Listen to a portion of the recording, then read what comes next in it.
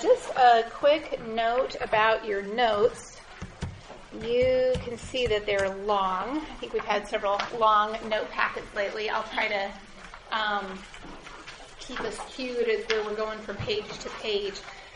It's hard to predict how much space you need sometimes after a particular point, and so there's always the back, since we're just putting on one side. If you run out of space, there's your overflow. But hopefully that's just helpful to have more things down on writing so you're not scribbling furiously and missing the next thing. So those are your notes.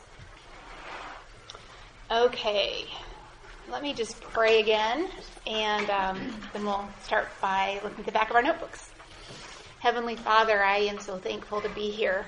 Thank you for the blood of Christ that washes away our sin, that makes us new, that makes us your own, that makes us your children, that makes us sisters with one another. Lord, that's an amazing, amazing privilege and powerful work you have done just because of your good pleasure and your goodwill. Thank you for your mercies to us. Thank you for your word and that it is powerful and it is effective.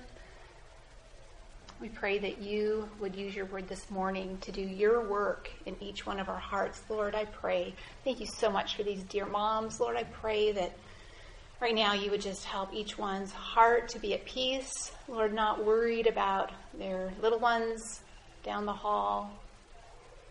Not worried about the moles on cereal on the counter at home, or Lord, whatever might want to take our thoughts away. I just pray you'd help all of our minds to settle and receive what you have for us this morning. Thank you for your spirit that lives inside your children. In Jesus' name, amen.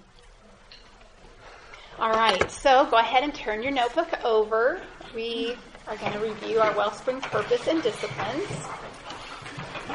So the Wellspring purpose is to equip and encourage the Women of Grace Bible Church to shepherd their hearts toward Jesus Christ with the Word of God so that they live gospel-transformed lives, thus strengthening the church in its gospel purpose. And so this morning, as we review our Wellspring disciplines, we're going to talk about prayer and the role of prayer in each of these disciplines. And this isn't to take anything away from our need for God's Word. We've heard all year long about how desperately our hearts and God's Word need to be in full contact every day. But this morning, I want to consider how essential prayer is as well.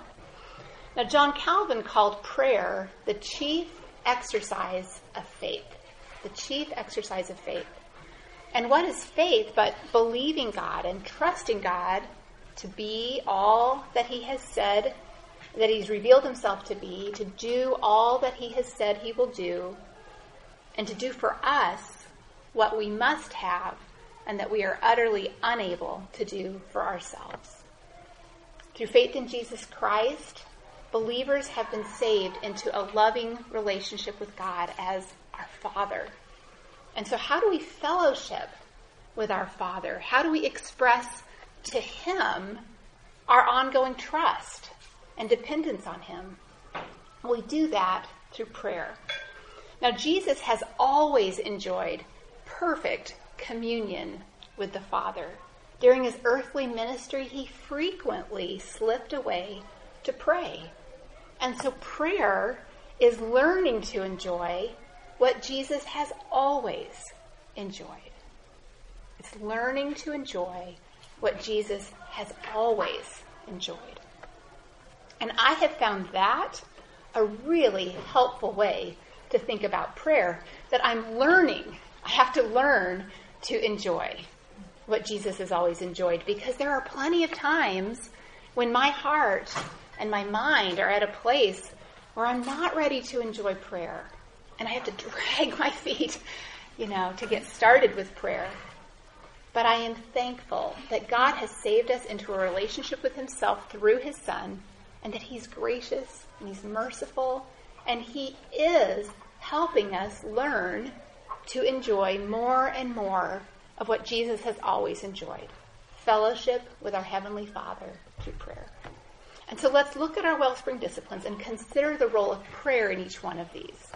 Now, discipline 1 is the heart. The faithful woman of God shepherds her heart worshipfully toward God through the Word of God and in particular, the gospel. So what does prayer look like in Discipline 1? Well, as we open God's word, we pray, we cry out to God for all that we need for this to be a time of worship and drawing near to him. The psalmist prayed in Psalm 119, verse 18, "Open my eyes that I may behold wonderful things from your law." We might pray for a soft heart, for understanding, for a heart of reverence.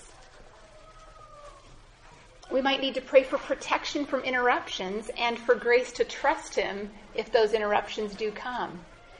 And as we read, we can pray in response to what we're reading with worship, thanksgiving, repentance. We can commit ourselves to obedience, even as we plead with God for his help.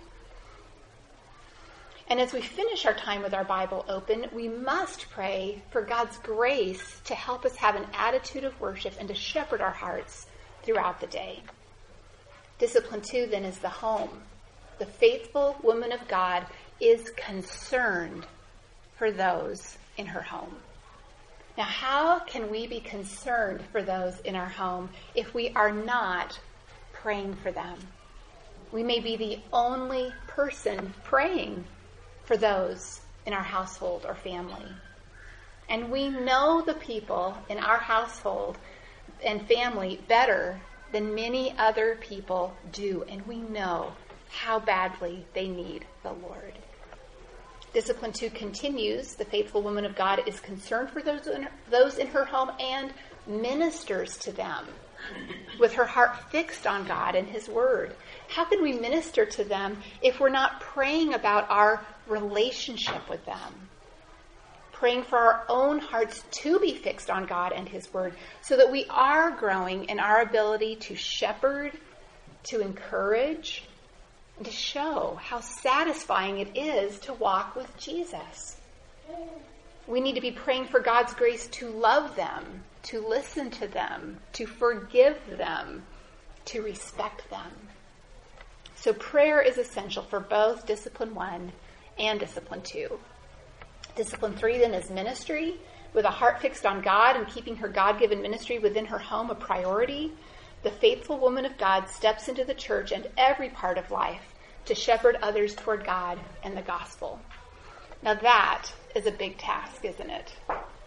It's a high calling. But ladies, there is no need to shrink back from that. Let's draw near to God in humble dependence and cry out to him that though we are so inadequate in so many ways, that we can be confident in his enabling power through his grace, through his spirit, through his word, to use us to be the aroma of Christ wherever he places us. Let's pray for him to do his work in those around us as we seek to obediently be his instruments in their lives. And let us thank him for his design for us to care for others out of the overflow of our relationship with him. And so those are the disciplines. And now we get to spend the rest of our time talking more about Discipline 3 in particular. So if you haven't already, go ahead and turn to 1 Thessalonians chapter 5, verse 14. Now, all of our lives are filled with relationships, but we live in a fallen world, and our relationships bear the effects of that fall. We inevitably find ourselves in relationships with people who might be unruly, faint-hearted, or weak.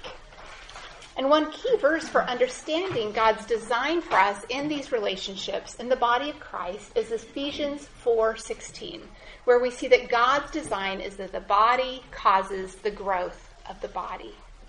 And God hasn't left us alone in this. He's given us principles that can help us help one another. And that's what we'll see today in 1 Thessalonians 5:14. And the heart behind this lesson is that we would be better equipped by God's word to care for one another as a church family. So let's start with a brief overview. In your homework, when you wrote out the verse, you may have noticed that this is an instruction passage. There are 4 instructions in this verse alone. But these instructions don't sit off by themselves. They sit in a context, and they make the most sense when we remember what that context is. So first of all, let's talk about who the authors are. You talked about this last week with Diana, I believe, and it's also on page 1 of your notes. The Apostle Paul is the author of this letter, along with Silvanus and Timothy.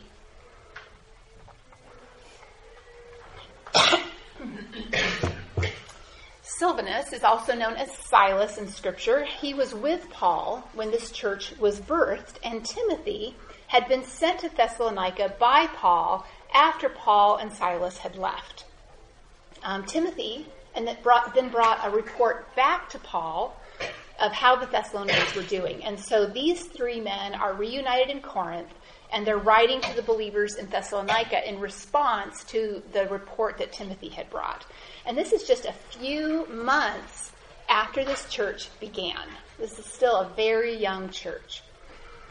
And as far as the content of the letter goes, you have summarized there in your notes that in chapter 1, we see Paul's joy over the fruit of their salvation.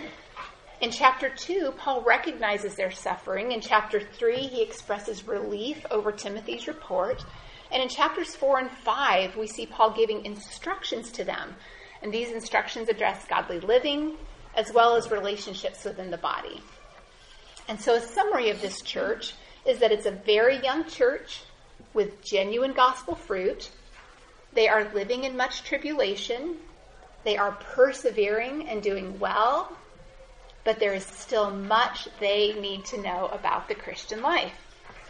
So it's a very young church. They're taking their first steps in the Christian life together, because all of this is a very new way of living for the Thessalonian believers. And so let's keep that in mind as we turn to page 2 of our notes and study our verse. So 1 Thessalonians 5:14 says, "We urge you, brethren, admonish the unruly, encourage the faint-hearted, help the weak, be patient with everyone." So the verse begins, "We urge you, brethren." So Paul and Silvanus and Timothy are urging the recipients of this letter. They're giving them a strong exhortation to obey the commands that are coming in this verse. And they write, "We urge you, brethren." The word brethren is used 18 times in this letter. And when used in this way, it describes fellow believers who are united to one another by a bond of affection. By using this word, Paul is reminding them that they have a new identity rooted in their relationship to the same Heavenly Father. So think for a moment about the significance of this.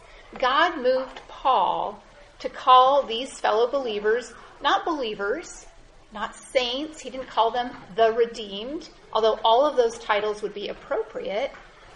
But God moved Paul to address them as brothers. God and Paul are concerned not only to remind them of who they are in Christ, but that he's referring to them in such a way that they can't miss their relationship with one another, their relationship because of the gospel. And so Paul is addressing them as family. In addition, we also need to notice that this urging is not limited to church leaders. It's for the brethren. Now, our church leaders are also commanded to do these things, and they lead us and serve as an example for us. But that does not mean that the body of believers is exempt. We are not exempt.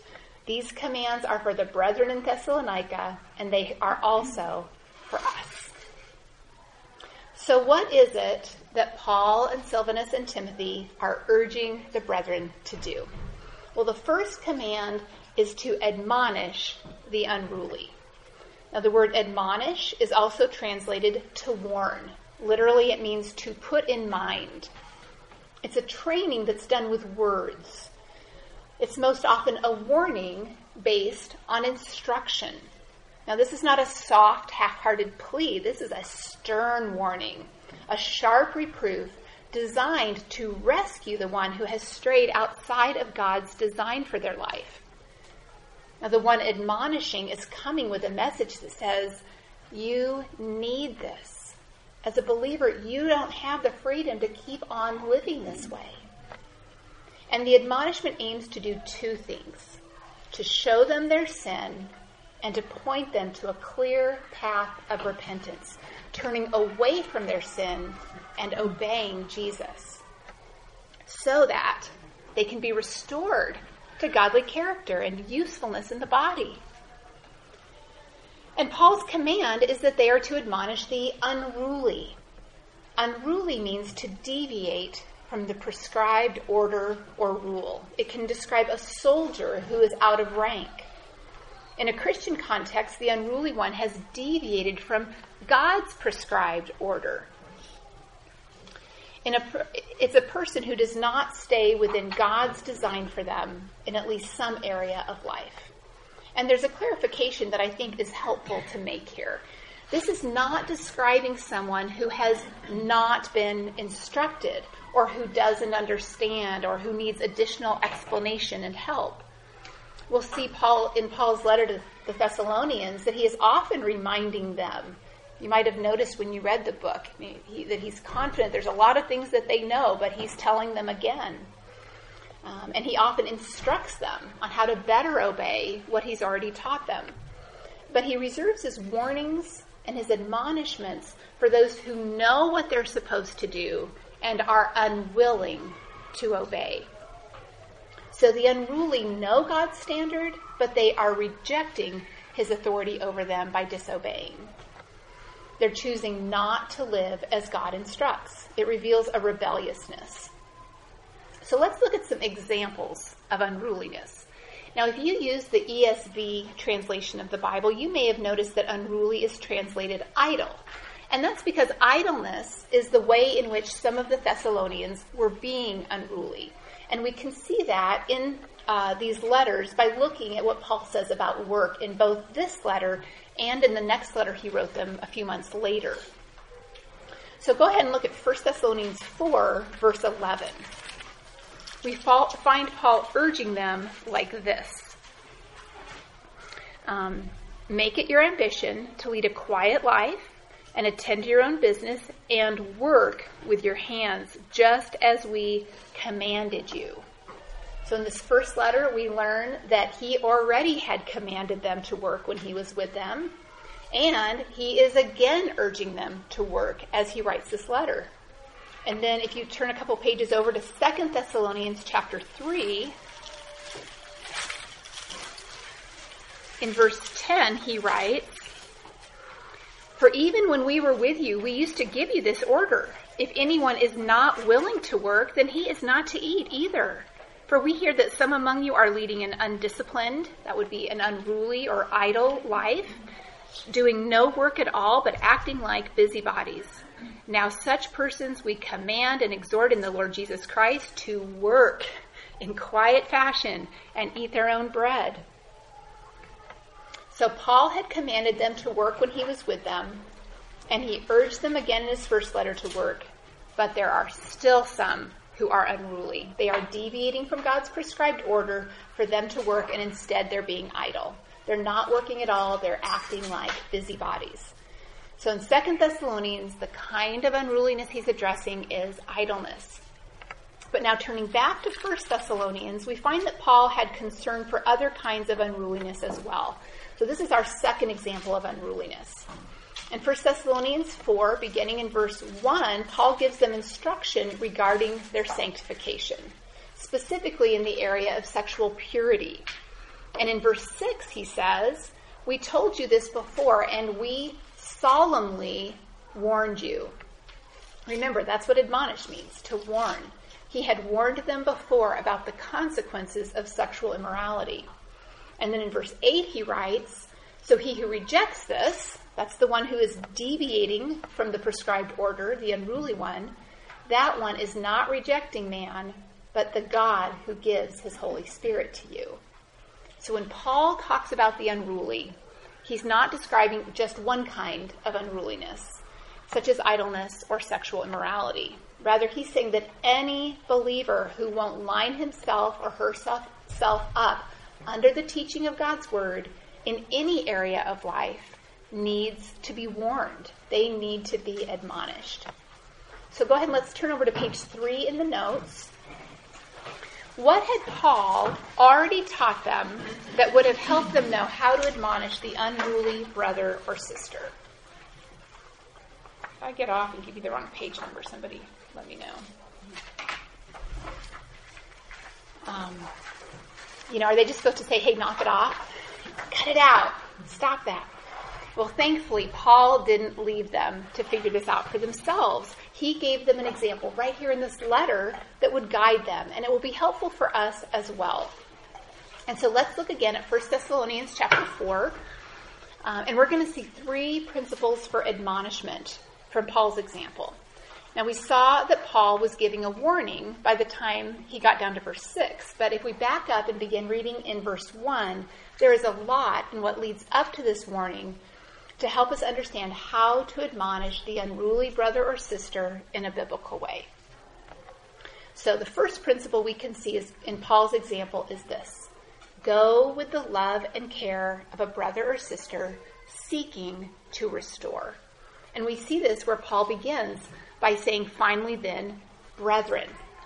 Just like in chapter 5, verse 14, he's using family language. He's highlighting not just what Christ has done for each believer individually, but also how he has transformed our relationships with one another. We are now family. We're brothers and sisters in Christ. And that's important to remember, especially when we need to admonish the unruly. Now, we were reading about the unruly brother in 2 Thessalonians 3 just a moment ago. If you'll flip back there one more time to chapter 3, verse 15, you will see Paul's how he concludes his instructions regarding the unruly brother. He writes, do not regard him as an enemy, but admonish him as a brother. That means we're coming to someone with love, with a desire to help them see their sin and repent. We need to remember that sin is the enemy, not our brother, not our sister. And a brother or sister is someone whom we admonish with the hope of repentance and restoration. Now, of course, we need to be wise and biblical in how we go about this. For example, if it's a man who needs to be admonished, it's appropriate to involve our husband or an elder or small group leader to approach that man. But our first principle then is to remember that our brother or sister, that they are our brother or sister in Christ, and to go with love. The next principle we learned from 1 Thessalonians 4 is that we need to rely on the power and authority of God's Word. Now, I'm going to read verses 1 through 3, and then I'm going to drop down to verses 7 and 8, and I want you to listen for how often Paul points to God and God's authority in their lives. So finally then, brethren, we request and exhort you in the Lord Jesus that as you receive from us instruction as to how you ought to walk and please God, so he's saying these are God-pleasing instructions, just as you actually do walk, that you excel still more. Verse 2, for you know what commandments we gave you by the authority of the Lord Jesus. Jesus is the one with the authority here. Verse 3, for this is the will of God. Jumping down to verse 7, for God has not called us for the purpose of impurity, but in sanctification. So he who rejects us is not rejecting man, but God. Over and over again, Paul is pointing back to God, to God's instructions, God's authority, God's will, and God's call. And in so doing, he's grounding his warning in God's word, because that's God's standard for how his people are to live. The authority is in God's word. God is the one who has a right to rule whom he has made and whom he has saved. He is the one believers must seek to please, not to gain his favor, but rather because he has already freely and abundantly granted his favor to us in Jesus Christ. And God is the one being rejected when the unruly reject his commands and deviate from his prescribed order. And that is why we need to come with God's word when we need to admonish a sister or brother and call them to repentance. Finally, our third principle for admonishment is to make clear the connection between obedience and the believer's identity in Christ. In 1 Thessalonians 4, verse 3, Paul writes, "For this is the will of God, your sanctification, that is, that you abstain from sexual immorality, that each of you know how to possess his own vessel in sanctification and honor, not in lustful passion like the Gentiles who do not know God." So he's saying that as people who do know God, they are to live as God commands. You have a chart with this in your notes. His will for them is their sanctification, their holiness of life, their sexual purity, possessing their own bodies in holiness and honor.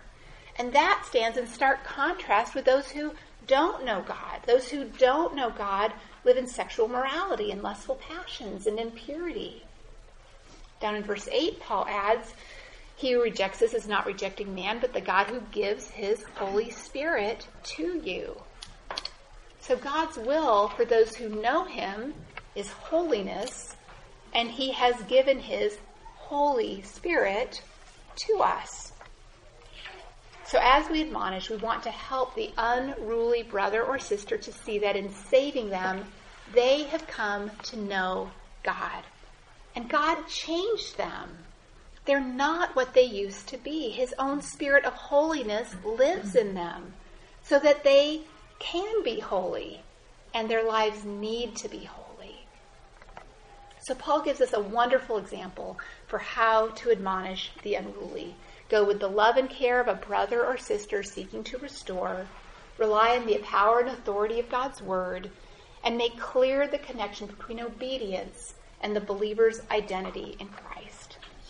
Now, all that said, practically speaking, this is hard. This is not easy to do. It might be something that we tend to avoid. For some of us, this is just not our tendency. But we need to see it as the most loving thing to do. God would not have commanded it if it weren't the most loving way to care for the unruly. And so we must see it that way as well. Even though it's difficult, we need to be doing this for our sisters in Christ. And we need to ask ourselves, if I'm not, why not? What's keeping me from this? We need to think of this as the norm, not the exception, because an area where we are unruly may be an area of blindness that we don't see until someone admonishes us and helps us to see that disobedience. It's also helpful to remember all that Paul has done in this letter to make this warning as easy to receive as possible. Think of all the encouragement that he gives, the evidence of God's grace that he has identified in them, the love that he has for them, his longing to be with them. We need to express those things as well. But even when done in love, it can still be hard to receive admonishment. It might not be taken well. We may need to give them time and space for a second response. They may need time to prayerfully examine their hearts in light of God's word. And that needs to be a time that we pray for them and continue to express love for them. We need to not make the problem worse by being offended by their response, right? That's just a sinful response on our part. We need to remember that their biggest struggle is not with you or me. It's with the Lord.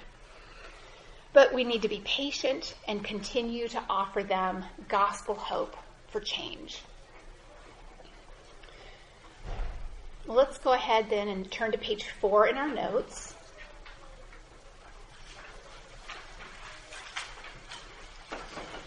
And we'll take a look at the next command, which is to encourage the faint-hearted. So let's begin with understanding what's meant by faint-hearted.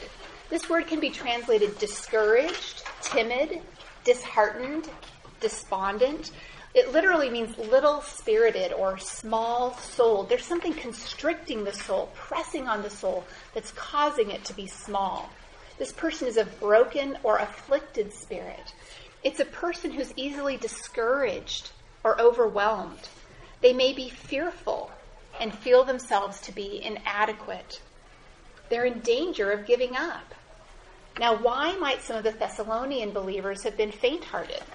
Well, it could be because they've been suffering for the sake of the gospel, or because Paul and the others had to leave them when they were still very young in the faith, in the midst of ongoing tribulations.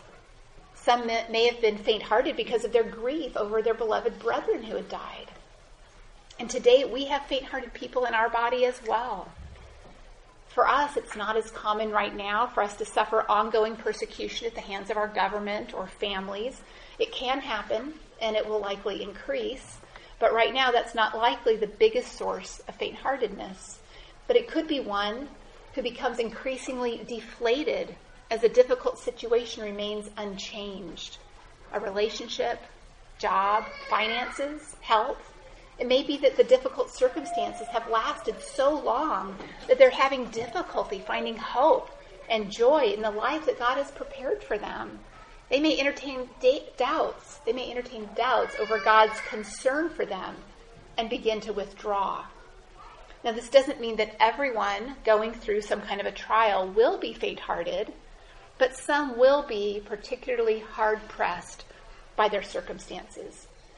But regardless of the reason, if a person is feeling discouraged, overwhelmed, fearful, inadequate, if they're in danger of giving up, that person is faint-hearted and they need to be encouraged.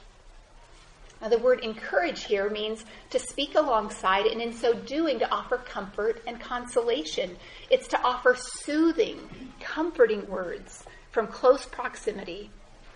It's the word used to describe the consolation that was given to Mary and Martha when their brother Lazarus died in John 11. Now, Paul used the same word in 1 Thessalonians 2 to describe what he did for the Thessalonians when he was with them. Let's read 1 Thessalonians 2, 11 and 12, and see the attitude and the aim of Paul's encouragement. Just as you know how we were exhorting and encouraging, that's that same word, and imploring each one of you, as a father would his own children, so that you would walk in a manner worthy of the God who calls you into his own kingdom and glory.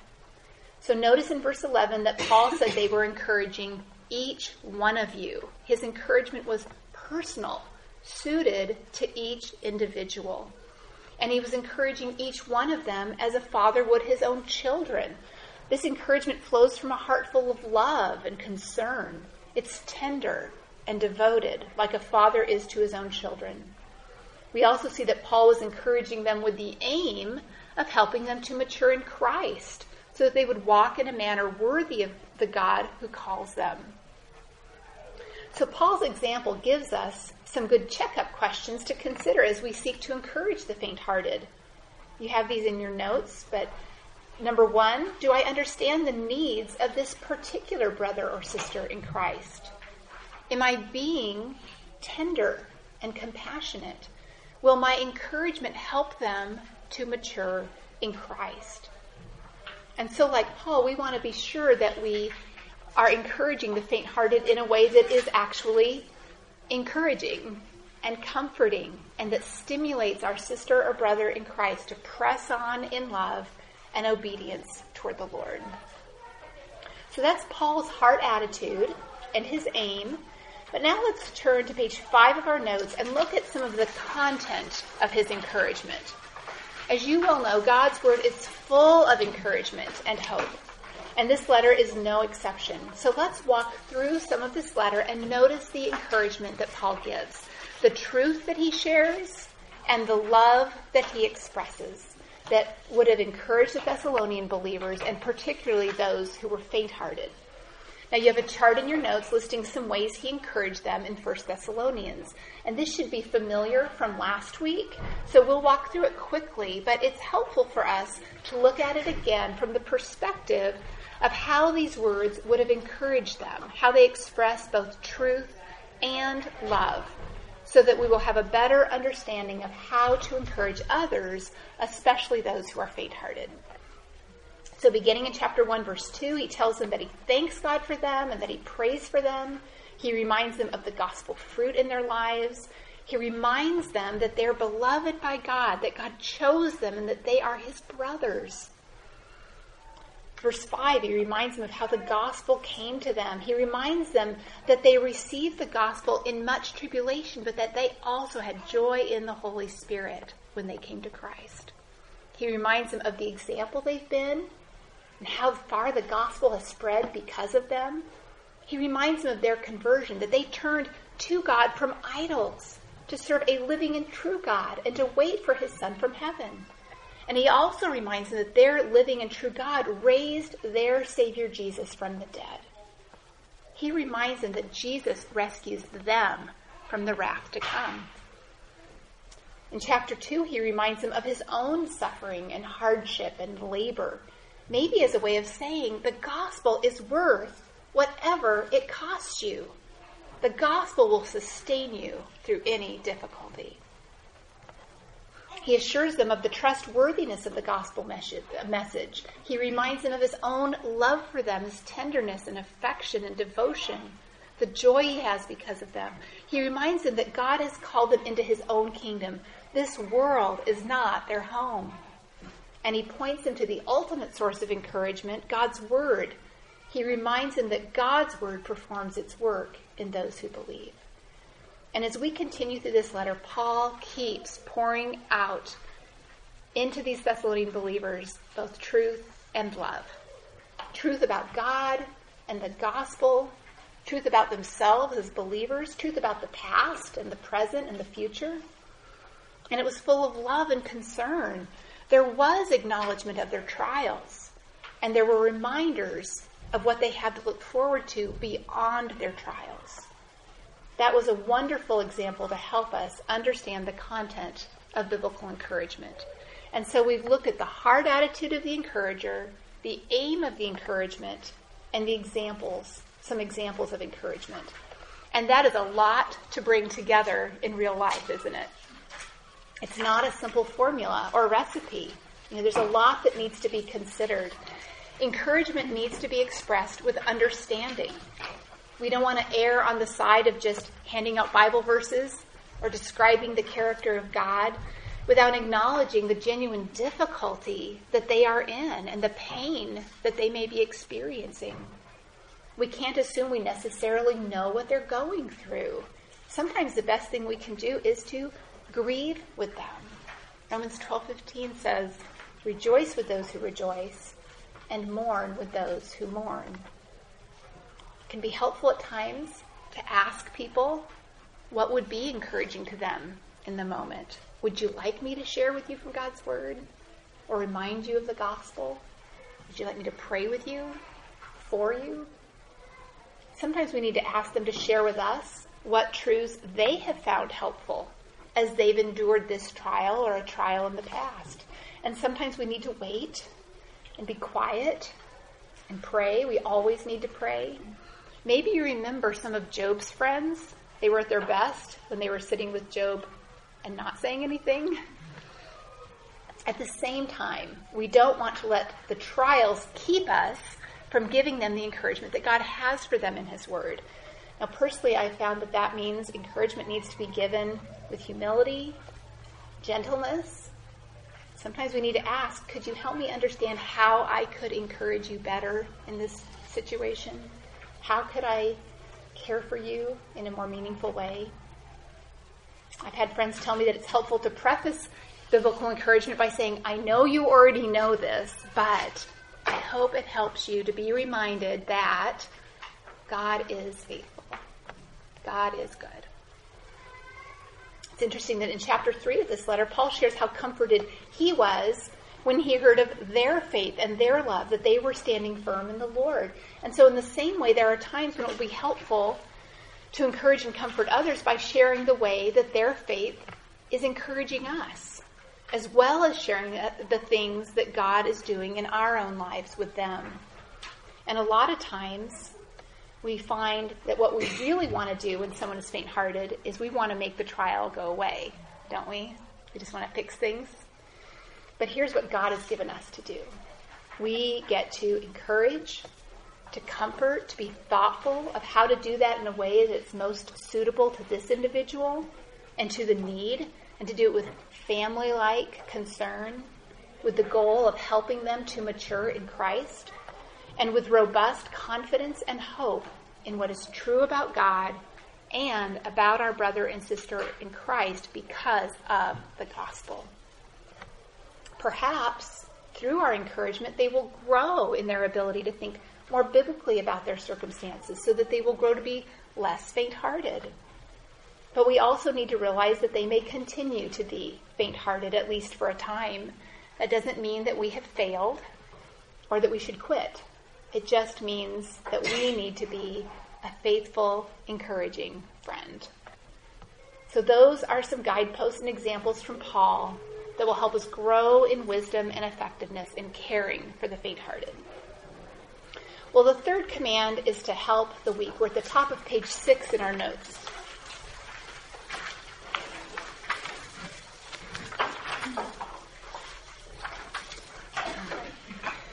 The word help means to hold oneself alongside of another. And by implication, then, it means to care for, to hold fast, to support.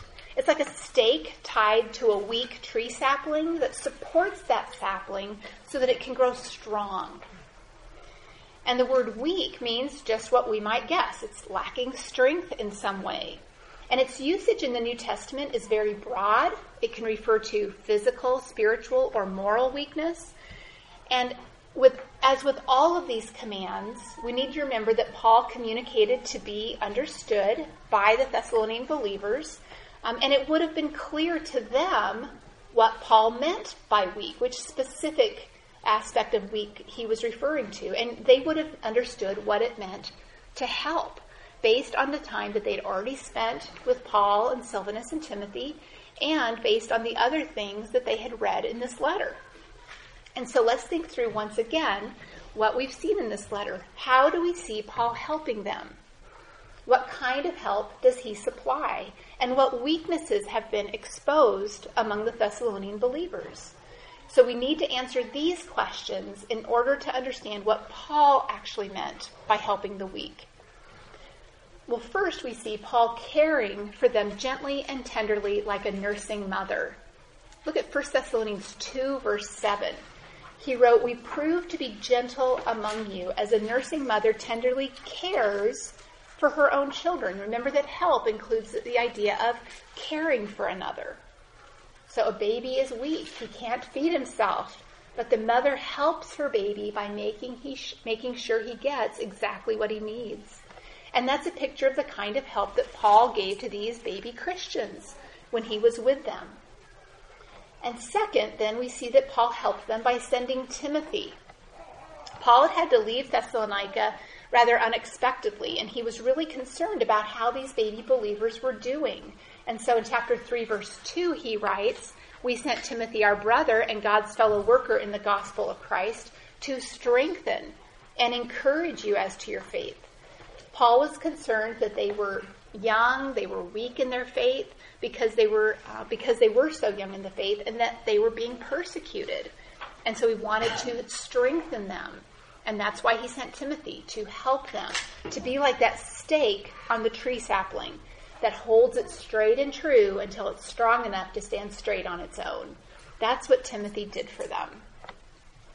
And then third, in addition to tenderly caring for them himself and sending Timothy, Paul helps them by instructing them. And we see his heart behind his instructions in chapter 3, verse 10. He writes, "Night and day we kept praying most earnestly that we may see your face and may complete what is lacking in your faith." Again, Paul knows that they're young in the faith, and so there are ways in which their faith is lacking. It's weak. And so he helps them by instructing them in many different ways throughout this letter. Now, so here in 1 Thessalonians, not necessarily in other places where Paul uses this word weak, but here in this letter, when Paul says weak, he has in mind those who are weak in the faith because they are new believers. There are just a lot of things that they didn't know yet. And the help they needed was for caring brothers in the Lord to come near and give them gospel-based instruction for how to live the Christian life in growing measure. The help Paul gave focused specifically on strengthening believers in the faith so that they would live out the faith and be established in the faith. And the help that he gave falls into two categories. Sometimes the weak needed to be reminded of what they already knew and even commended for how they were being obedient, but then challenged to do it more and more and apply it in broader ways. There are several examples of this in this letter. That's how he began the section on sanctification that we saw at the beginning of chapter 4. He's reminding them, commending them, and then he's helping them understand how they need to grow in holiness. He does the same thing beginning in chapter 4, verse 9, regarding their love for one another. He says they've been taught by God to love one another and that they're loving the brethren in Macedonia, but then he urges them to excel still more and express their love through a lifestyle of diligence and work. He's helping them to see that this love they've learned from God needs to inform their approach to their work and responsibilities.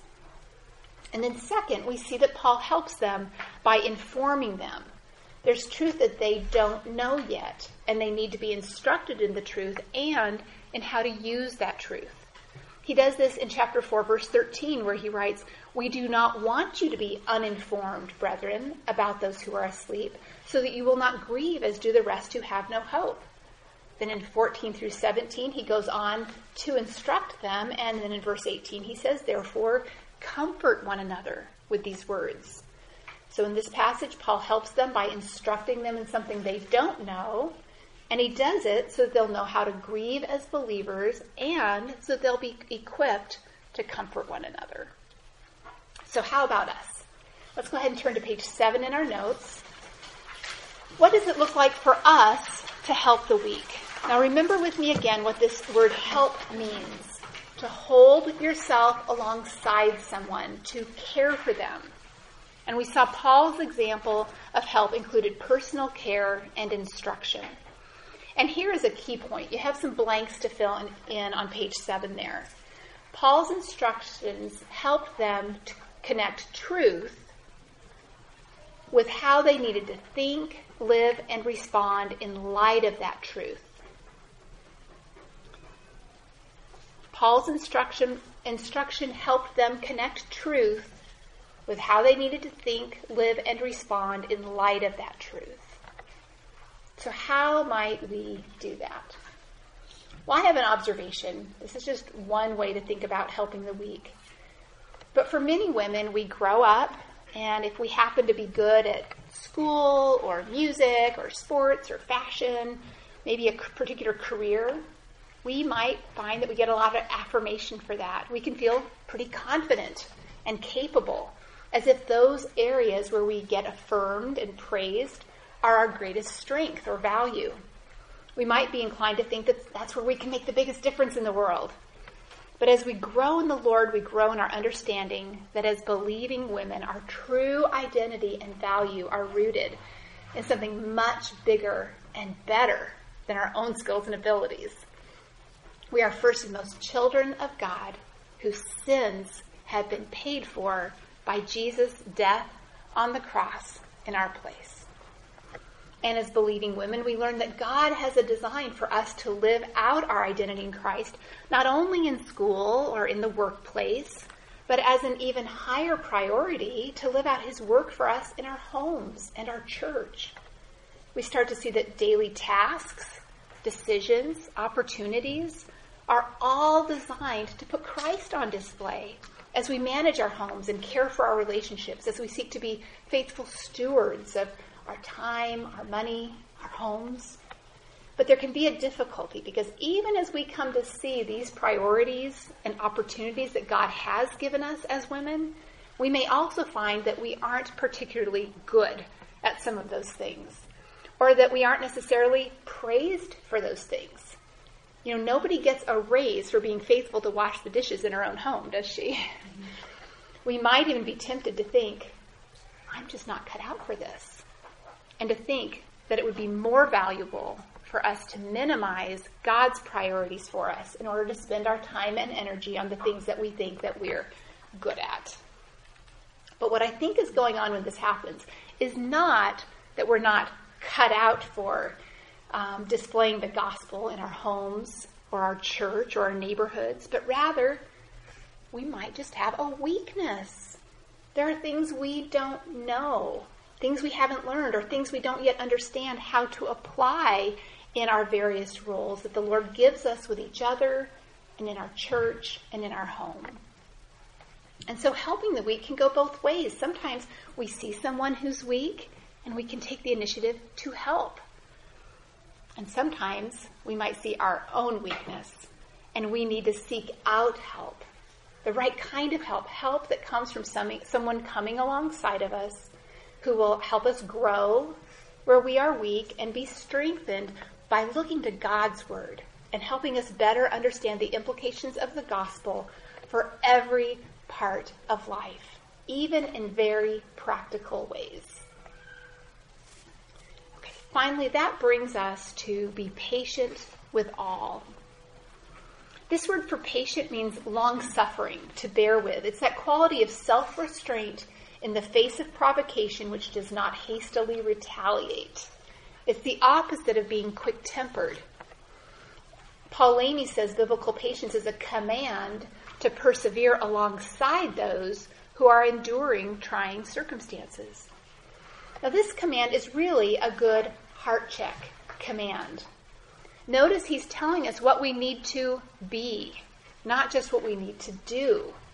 Being patient has to do with the kind of people we are at a heart level as we seek to care for others in the body. Patience in a believer's life comes from the Holy Spirit. Galatians 5 tells us that it's the fruit of the Spirit.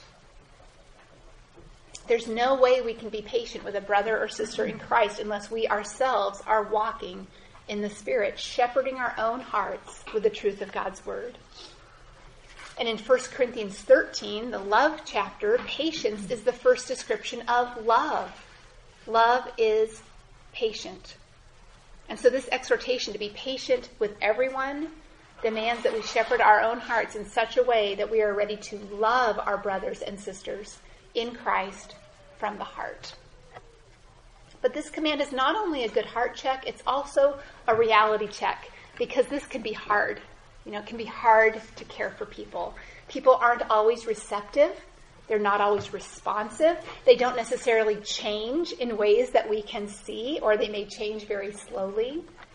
Caring for others often exposes our own sin and weaknesses. It can be very humbling. Another challenge is that people don't fit into nice, tidy categories. We need to understand that though we've talked about each of these as if they were a separate group, in reality, they're just descriptions of ways that any believer can be at any particular time, and they overlap. And it takes discernment to know what kind of care a sister or brother needs in the moment. For example, one who is faint-hearted might also have a weakness in how she thinks about trials and circumstances. And as she is brought to the Word of God, and she is encouraged, and she is helped to rely on God's Word, to base her thinking and her confidence and her hope in the truth of God and His Word, to make God her focus rather than her circumstances, she can be strengthened and better equipped to endure her trials without becoming faint-hearted. Or one who is unruly may also have a weakness in that they haven't fully understood the seriousness of their sin. And as they are admonished and helped to better understand the word and its implications, they may turn from their unruliness. One more example, one who at first seems weak may actually turn out to be unruly. You may find out that they do understand God's word, but they are rejecting its teaching and refusing to obey in some area, and that they do need to be admonished. Even in the course of one conversation, we may hear strains of each of these, and that means we need to listen, ask good questions, pray for discernment, be patient, and speak the truth with love. We saw in Paul's letter to the Thessalonian believers how patient he was. Remember how he addressed the issue of idleness versus hard work? He was an example for them. He instructed them.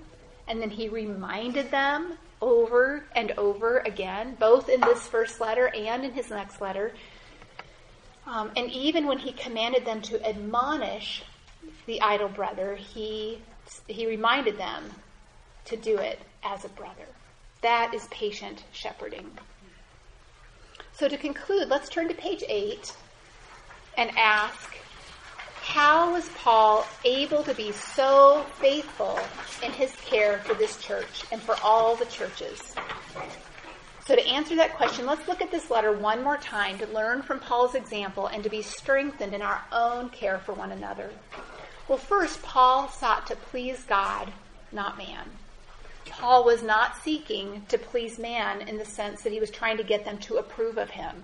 Rather, he knew he'd been entrusted with the gospel and that God was his master. God was the audience he needed to be most concerned with. Paul could care for people in the way that they needed to be cared for because he wasn't afraid of their response. He was doing it for God's glory and for their good, to help them walk in a manner worthy of the Lord.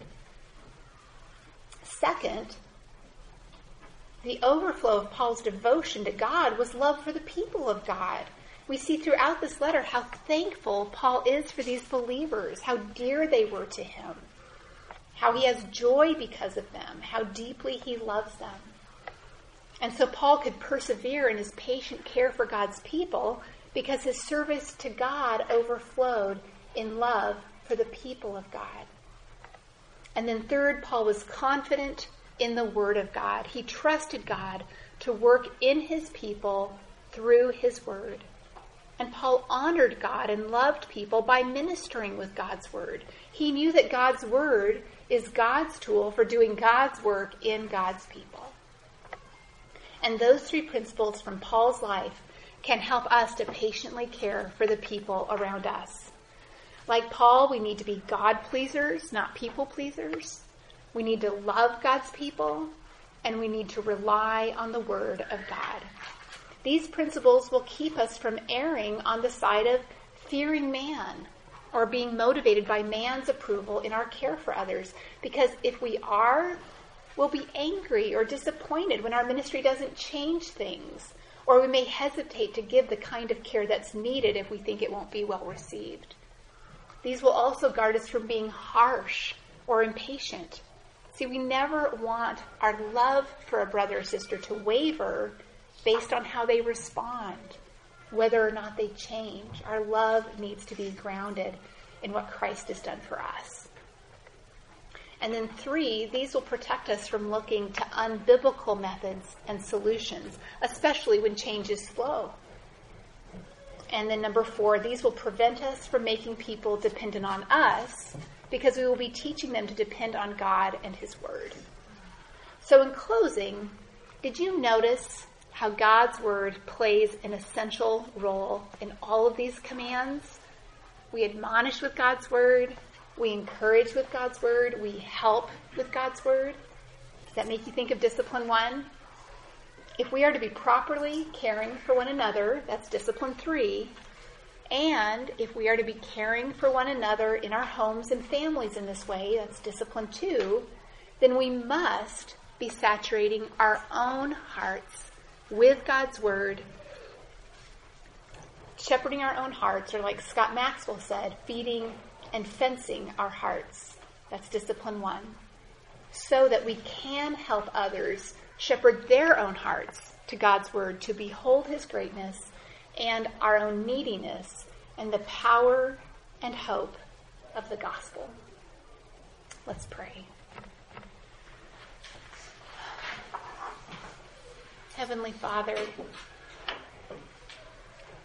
we do not deserve anything at all from you. Thank you for saving us. Thank you for instructing us. Thank you for giving us everything we need to care for one another. Thank you that in your love and mercy and power and wisdom, even as you use us to step out and care for others, you are at work in our own lives to sanctify us, to humble us, to help us see more and more how badly we need you. Oh Lord God, make us women who love you well, so we would love one another well. In Jesus' name, amen.